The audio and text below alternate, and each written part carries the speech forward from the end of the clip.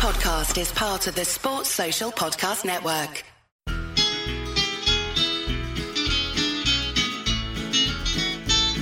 It's the moment of the evening every K-State fan enjoys. Settle down and pour a whiskey, crack open a LaCroix. Please put your hands together and make a little noise for your favorite Wildcatters, the handsome Bosco Boys. Ooh, Bosco's Boys. Come on, boys. Boom, the boys are back. It is me, Scott Wildcat, with the official co-host of Bosco's Boys, Chauncey Bosco, the Wonder Pup. If you are listening to this, that means something went wrong. Throughout all of Blitz Month, there's been a couple weeks where I've done a little contingency episode, which is just me talking, no guests. So if you're listening to this, sorry. I don't have anything better. This week, if you're listening to this, it's either on Thursday or Friday. That means either the Bonehead Prediction Extravaganza, we didn't get the audio back from Spotify.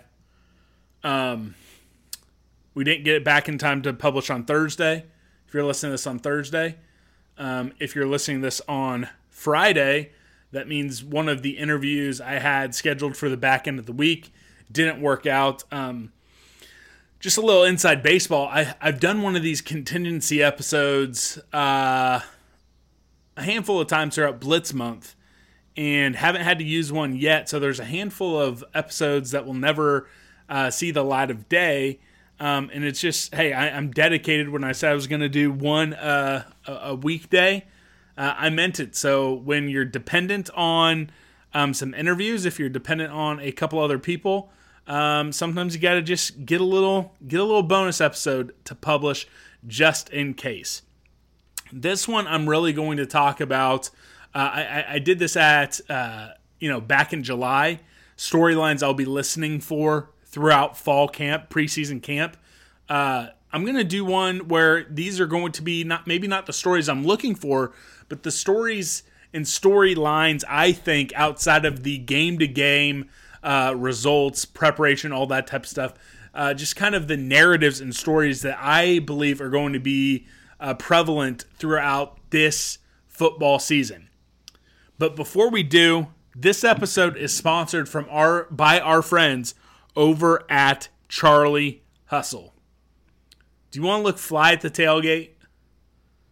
Do you want to have the coolest shirt in Section 7, 23, 423, 236, wherever the Boneheads are repping this fall? Well, check out Charlie Hustle. If you use promo code BOSCO15, you're going to get 15% off. That's good until August 31st. And you can even say that in store too. Their storefront on the plaza. Tell them, hey, Bosco's Boys sent me Bosco15 for 15% off. Get you one of the Deuce Vaughn shirts. He partnered with them through the Wildcat NIL Collective, so he's getting a piece of it. Get one of their Fight Song t-shirts. They're the most comfortable shirts in the world. They have all sorts of collections, not just K-State. You know, if you're a Kansas City Chiefs fan, they have the Arrowhead collection. If you're a Royals fan, they have the Crown Town selection. They have KC Current stuff, the Sporting Club stuff for Sporting KC, all your local Kansas City. It's a local Kansas City apparel store. So check them out. Use promo code 15. You're going to get 15% off. Okay, so in this episode, like I said, I'm going to lay out the storylines that I think are going to dominate the K-State lexicon outside of like individual game performances, individual results, because we all know at the end of the day, that scoreboard when when the time shows triple zeros, that's going to always dominate. That's always going to be the number one story. Did they win? Did they lose? And then midweek, hey, getting ready for that next game. But I do think there are quite a few storylines, quite a few topics that are going to be unescapable throughout this entire season. K-State fans are going to talk about it. The regional media are going to talk about it. Some of these will get national play. So I'm going to walk them through maybe how I see them going. I would love to hear from you guys. Actually, I wouldn't. I would prefer the shows that I have scheduled, the shows I have planned, make it to your ears. But if you're hearing this, I would love to get your feedback. I would love to hear the storylines I missed or something that you think maybe I'm making too big of a deal about and no one's going to be talking about it. I always love that interaction. I thrive on that interaction. So tweet at Bosco's Voice, tweet at Scott Wildcat. Let me hear your thoughts on these. I'm going to try to keep it, some offense, defense. Some of them are going to blend together. I'm going to start on offense, and quite frankly, this might be the biggest one, especially in, I'm not going to say national sports media, but in college football national media, because this is something you have heard talked about on,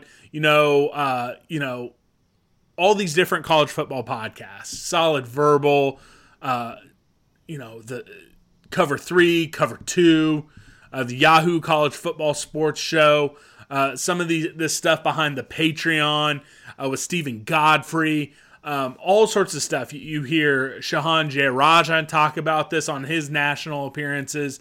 Hell, it's been a massive talking point with our friends over on the 1012 Network anytime K-State gets brought up. And it is Adrian Martinez. Because he's showed flashes of how great he could be, how elite he is. And it's not flashes. He has an elite level of athleticism and football playing skill. He is a very talented quarterback. But due to some of the mistakes he made during big times at Nebraska, due to Nebraska being this lightning pole program, and ever since Scott Frost got there, there is this microscope on Nebraska, and everything that was his Nebraska career, being the career leader in total offense, basically the career leader in passing yards, just a guy who rewrote the Nebraska Cornhusker record books as at a career season game level on so many different stats, yet the wins never came along. So the biggest narrative, and I think the thing that is going to be talked about more than any other thing outside of K-State circles, if you get into the regional and national media, is Adrian Martinez. Now, is he going to figure out the turnovers? Is he going to figure out, the quote-unquote clutch gene? All this type of stuff. Is Adrian Martinez going to be the quarterback of a football team that is going to a bowl game, that is contending for a trip to Arlington, that is trying to be a top 25 team? All that type of stuff is going to be amplified because of everything that he was and wasn't at Nebraska. Kind of the subpoint to this, the subplot to it, kind of the sister talking point to all of this is Nebraska has Casey Thompson up there, a mediocre at best quarterback at Texas. Are they going to start winning games? Are they going to start winning close games? This is what I'm going to say about that. Don't let any success at Nebraska, they could go 6-6 this year. They have a Charmin soft schedule. I'm pretty sure you could put together a Acacia 6A All-Star team and you could get at least 3 wins on Nebraska's schedule. So don't get sucked into that narrative if they go 6-6 or 7-5 versus a pillowy soft schedule, and don't get dragged into the mud with Nebraska fans or even some regional national media if that happens, because this is the weakest schedule Nebraska's had maybe ever. I mean, since probably some of those super weak Big 12 North teams. So don't fall into that trap. But that really is going to be the narrative around K-State. And I think for the most part, that's going to be the make or break type thing with K-State, because you get good Adrian Martinez, you get, Adrian Martinez who protects the ball. This team is going to contend for Arlington. Zero doubts. If he's giving the ball away 2 times a game, if he makes mistakes in clutch moments, okay, then you're looking at a 7-5 team instead of 10-2.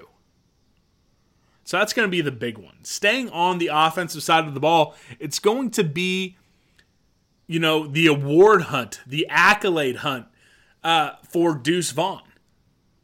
If Deuce goes for 1,500 yards rushing and 500 yards receiving with like 25 touchdowns, in case it's 10-2, Deuce Vaughn is going to be getting Heisman votes. I don't know if it's going to be enough to get to New York.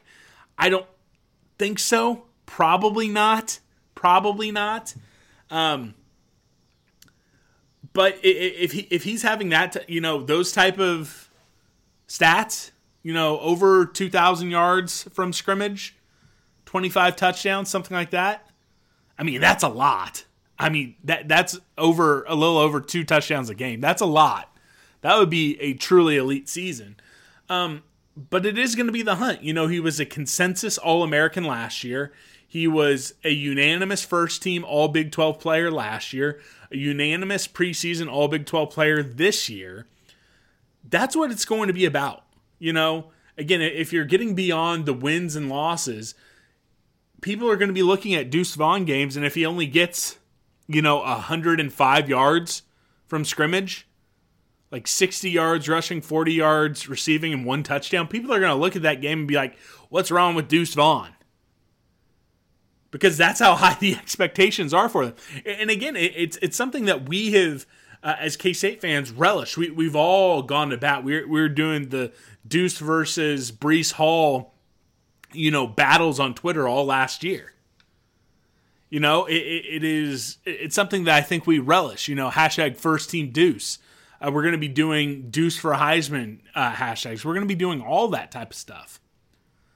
So that is going to be a massive narrative and storyline and plot points to be following along with this season.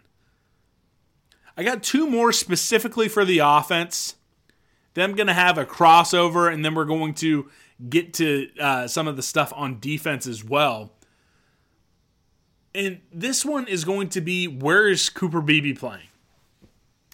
I talked with Wyatt Thompson, and I think it's the only unsatisfactory answer he gave me as to why would we move a first-team All-Big 12 left tackle inside. That is one of the top 3 most important positions, maybe in all of football, no matter what the level, is left tackle. And when you have a first-team all-conference guy, a future NFL draft pick at left tackle, and you are trying your damnedest to move him inside to guard, again, like I said, I wasn't quite satisfied with the answer from Wyatt on that one. And also, truth be told, I'm in I need to see it to believe it mode with KT Lev. And I probably should have had the same expectation for Andrew Leingang before he struggled. He had some injury issues, kept him out of a few practices. So I think it's a foregone conclusion that KT Lev is going to be the other starter on the left side of the offensive line.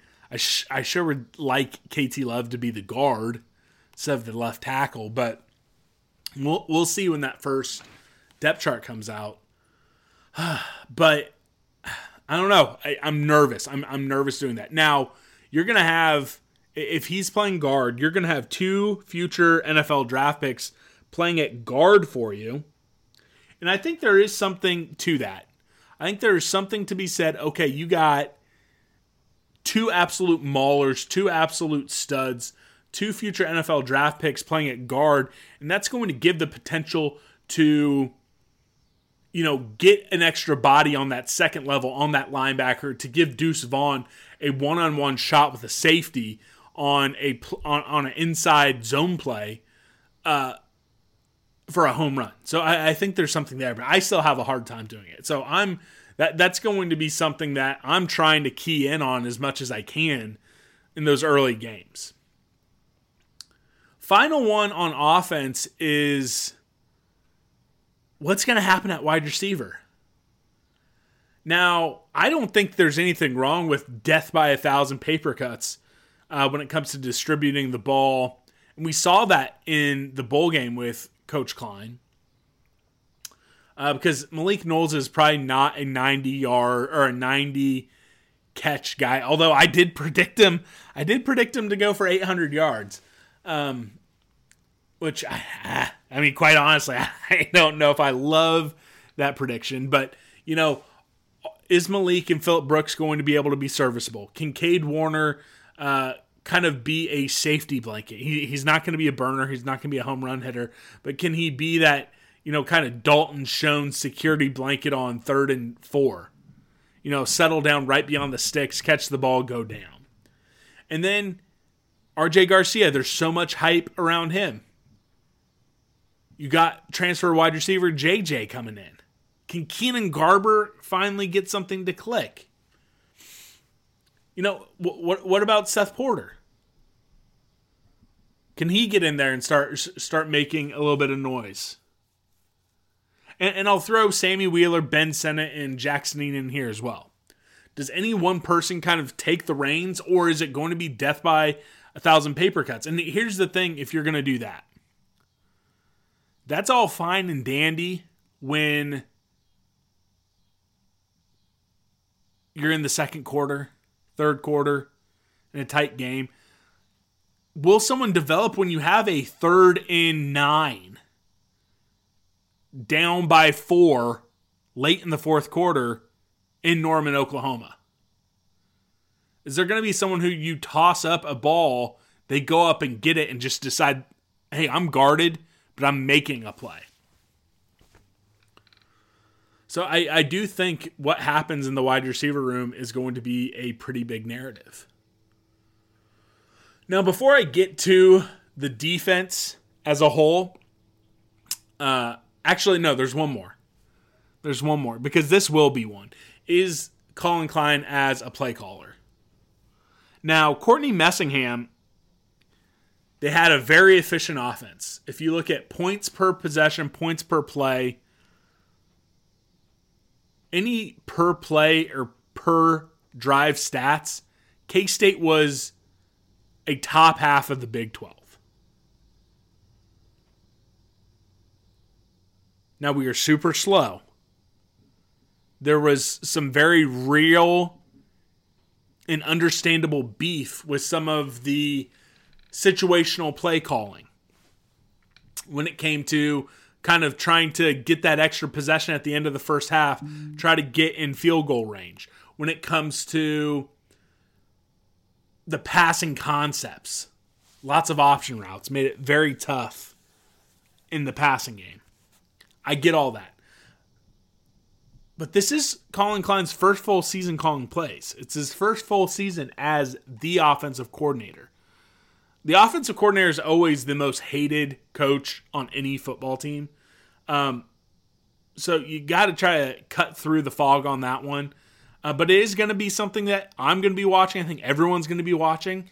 And I know a lot of folks don't want to hear this, but Colin Klein has to be pretty fucking good in his very first season to surpass what we saw from Courtney Messingham if you're looking at just the numbers. I know a lot of folks don't like that. A lot of folks are like situational. I get that. I do. But we're talking in this preseason like we want to be in the hunt for Arlington when the calendar turns to November. You know, we want those games versus Oklahoma and Texas to really have some high stakes. And then that game at Baylor, we want that 3-game stretch to have some very real stakes to it. And if that's the case, we have to keep a lot of that efficiency while improving the pace, while improving the situational play calls. We have to. We will not be able to take a massive step back in the efficiency numbers and get to where we are all, as we're sitting here in late August, want to be. So it'll be interesting to see how K-State fans treat one of the most legendary players in school history sitting in that chair that is the most hated coach on every coaching staff. It's always the offensive coordinator. Let me say almost always. So this is a blended one, and this could have massive impacts on the history and trajectory of K-State sports. Well, of K-State football. I'm not going to pretend this has any implications for anything except for football. But it is the NFL draft prospects of a lot of our high-profile guys. Now, we started saying this last year. Grant Copeland and I, Wyatt Thompson and I both said this. You need to cherish every game you see Deuce Vaughn play this season. Because I didn't flat out say this with Wyatt, but I think there's next to no chance Deuce Vaughn is coming back next year. I think there is a very real chance that Cooper Beebe is not back next year. I think there is a very real chance Nate Matlack is not back next year. Deuce Green, Echo Boydo, Julius Brents, all three of those guys could be NFL draft picks. They're all redshirt seniors. They would all have to use their COVID year to come back. All three of those guys could be NFL draft picks. And I don't want to get ahead of myself. I don't want to get ahead of myself at all. But say Nate Matlack goes off and gets 12 sacks this year. He's NFL draft eligible. Can Malik Knowles have a big season because he has the measurables, he has the size, he's going to run well enough? Can he put some stuff on tape and get into those late NFL, the 7th round flyer on a wide receiver? Can he get on some of those lists? Can Josh Hayes get on some of those lists similar to Russ Yeast? 1 year at K-State, transfer in, have a big year. I mean, can he get on one of those lists? Maybe. If K-State's going to take a step forward in recruiting, they need to have some of these years where you put 5 dudes in the NFL. Now, if you're asking me, hey, Scott, do you want all of these guys to go to the NFL, or do you want them to all come back, continue to use eligibility? I would say, yes, come on back. Come on back. Don't get me wrong. But you're going to hear, especially with some of the high-profile guys, Cooper Beebe, Deuce Vaughn, Felix Anudike-Uzomah, you're going to be hearing NFL draft chatter around these guys all season long. You can find some mock drafts that have Felix Anudike-Uzomah in the first round. You can find some mock drafts that have Cooper Beebe in the first round. You're not going to find any mock drafts with Deuce Vaughn in the first round. But it's also a business decision. He's going to be a high-profile player, and I think in the modern NFL, he's going to be able to carve together a little bit of a role for himself. He's not going to have the longevity that we saw with Darren Sproles. I mean, you're not going to see that at all. But his dad is an NFL scout. And truly, the second you become draft eligible, your clock starts ticking if you're a running back. That is just the name of the game in the NFL. And when it comes to being an NFL player, it's all about getting to that second contract. That's all about hitting that serviceability time so you can get put on that lifetime pension and healthcare and all that type of stuff. If you're ever a running back who thinks you could get drafted, you should never come back to college football. You should start that clock, try to get that second contract, and try to hit that service time to set yourself up for life. That's just the dirty money and numbers behind it. So again, cherish Deuce Vaughn's this season, because I'm telling you this right now. If Deuce Vaughn comes back next season, that means something went wrong with his season this year, and none of us want that. Let's flip to the defensive side of the ball, and it's similar to what I talked about with Deuce Vaughn. It plays right into that NFL draft conversation, and that is Felix Anudike-Uzomah. A lot of his sacks, rightfully so, this has been some of the detractors with him saying, a lot of his sacks came versus bottom half of the Big 12 TCU, Texas Tech, KU. I get it. That's those are facts. So people are going to be looking at him. He's going to be talked about in every pregame package before kickoff for every single broadcast that's doing a K-State game. He's not sneaking up on everyone.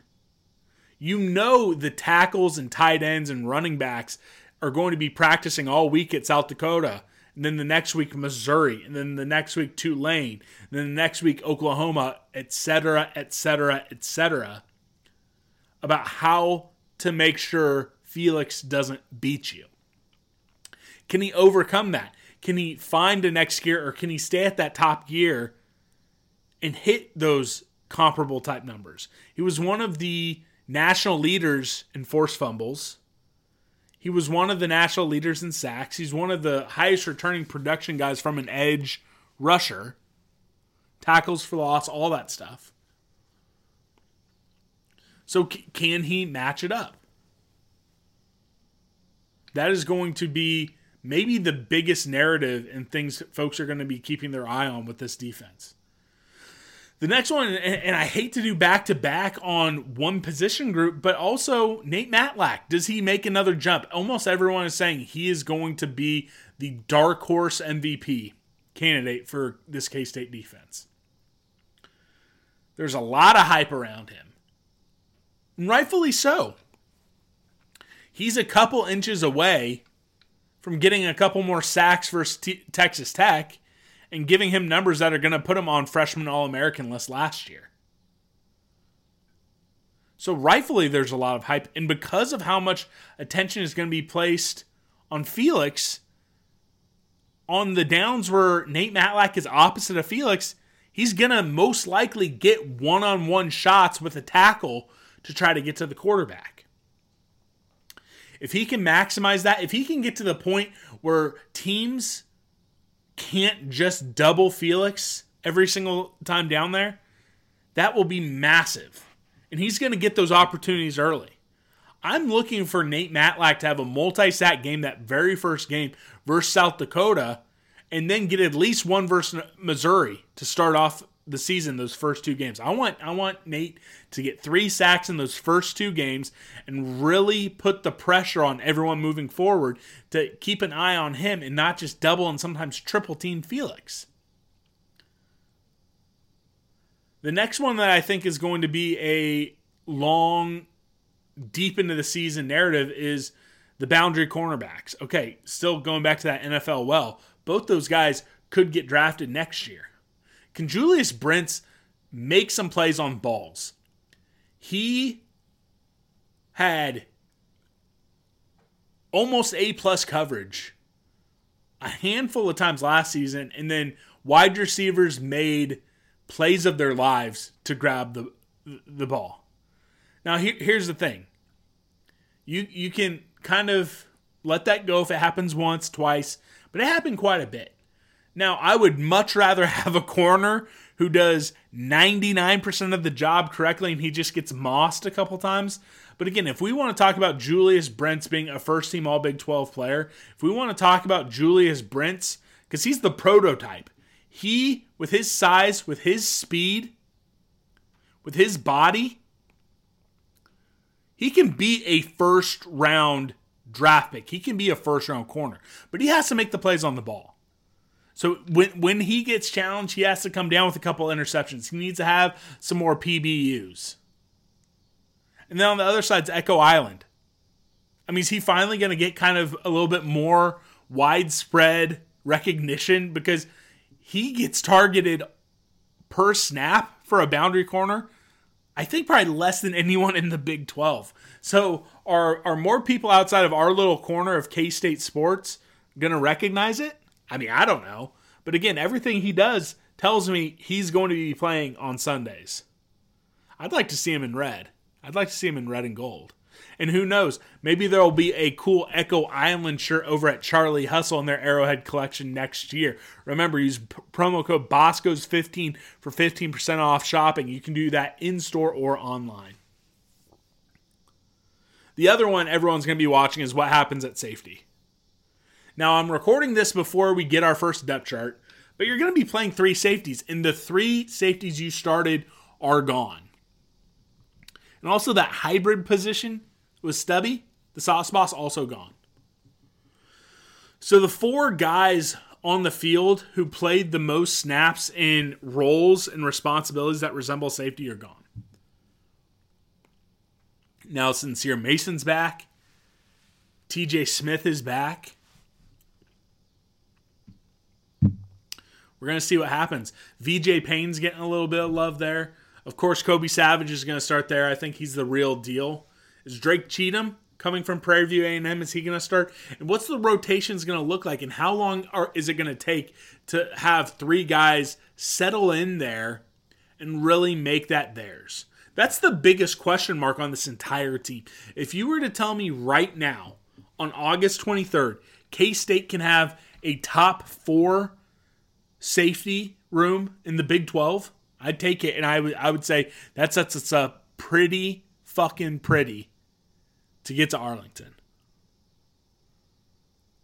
And then the final one specifically on defense for players is Daniel Green, and it's going to be, okay, how many tackles can he get? He's going to be chasing a little bit of love and accolades himself. Can he be a first-team player? I don't know if he's going to quite have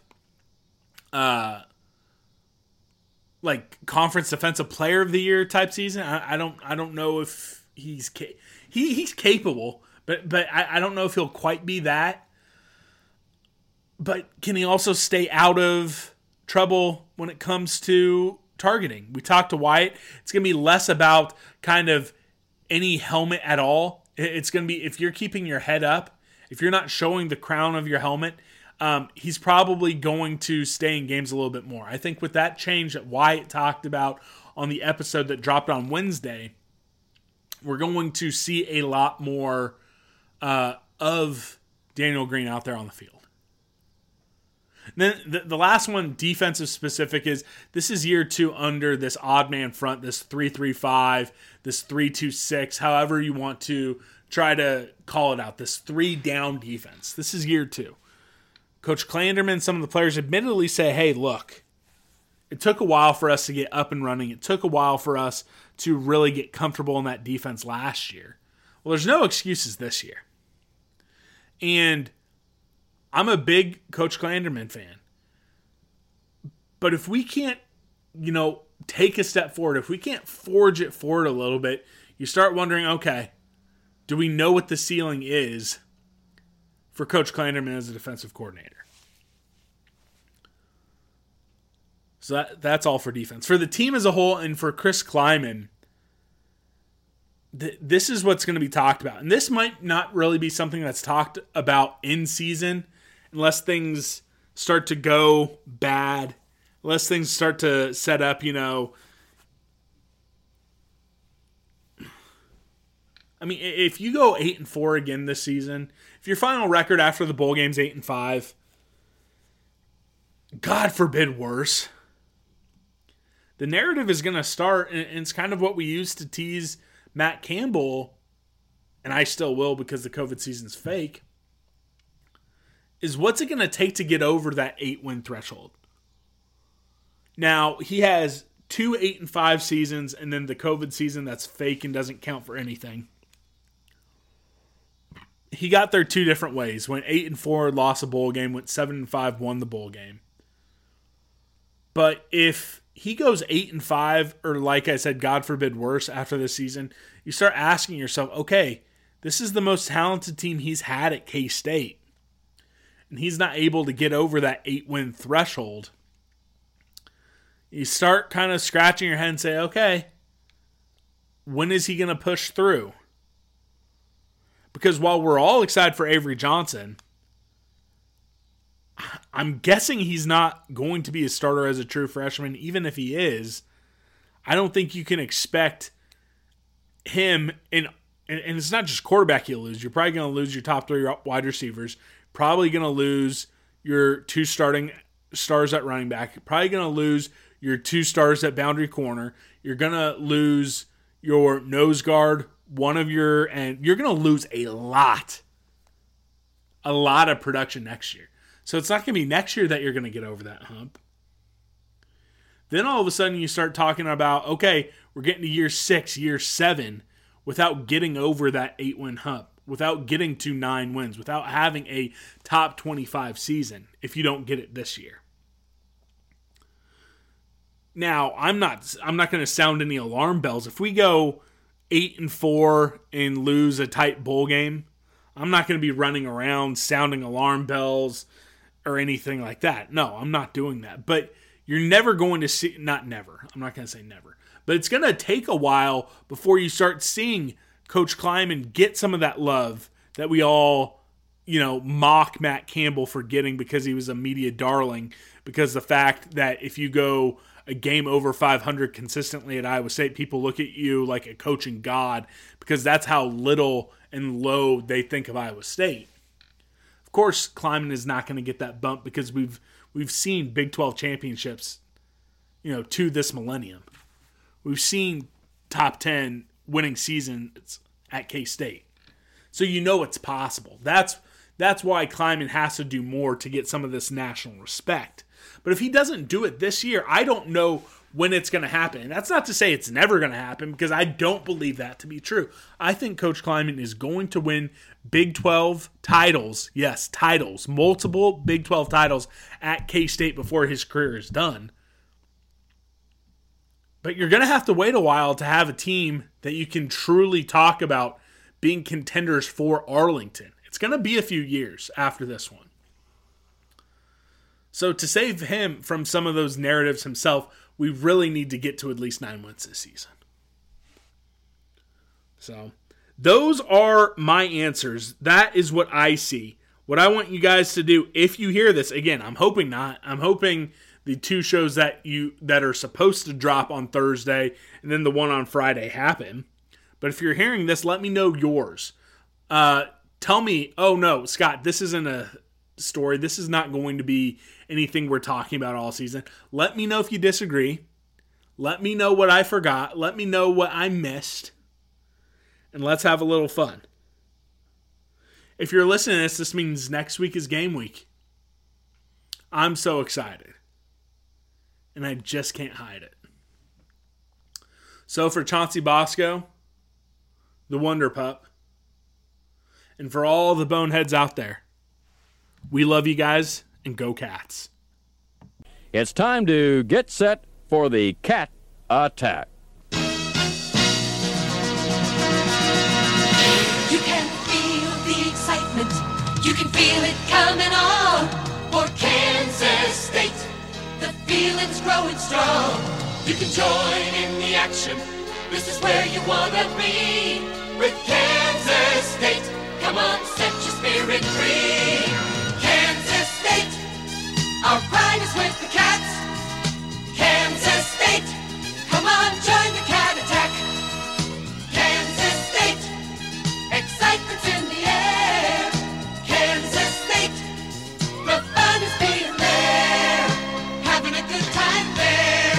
Purple and white we share, showing our colors everywhere. Kansas State, our pride is with the Cats.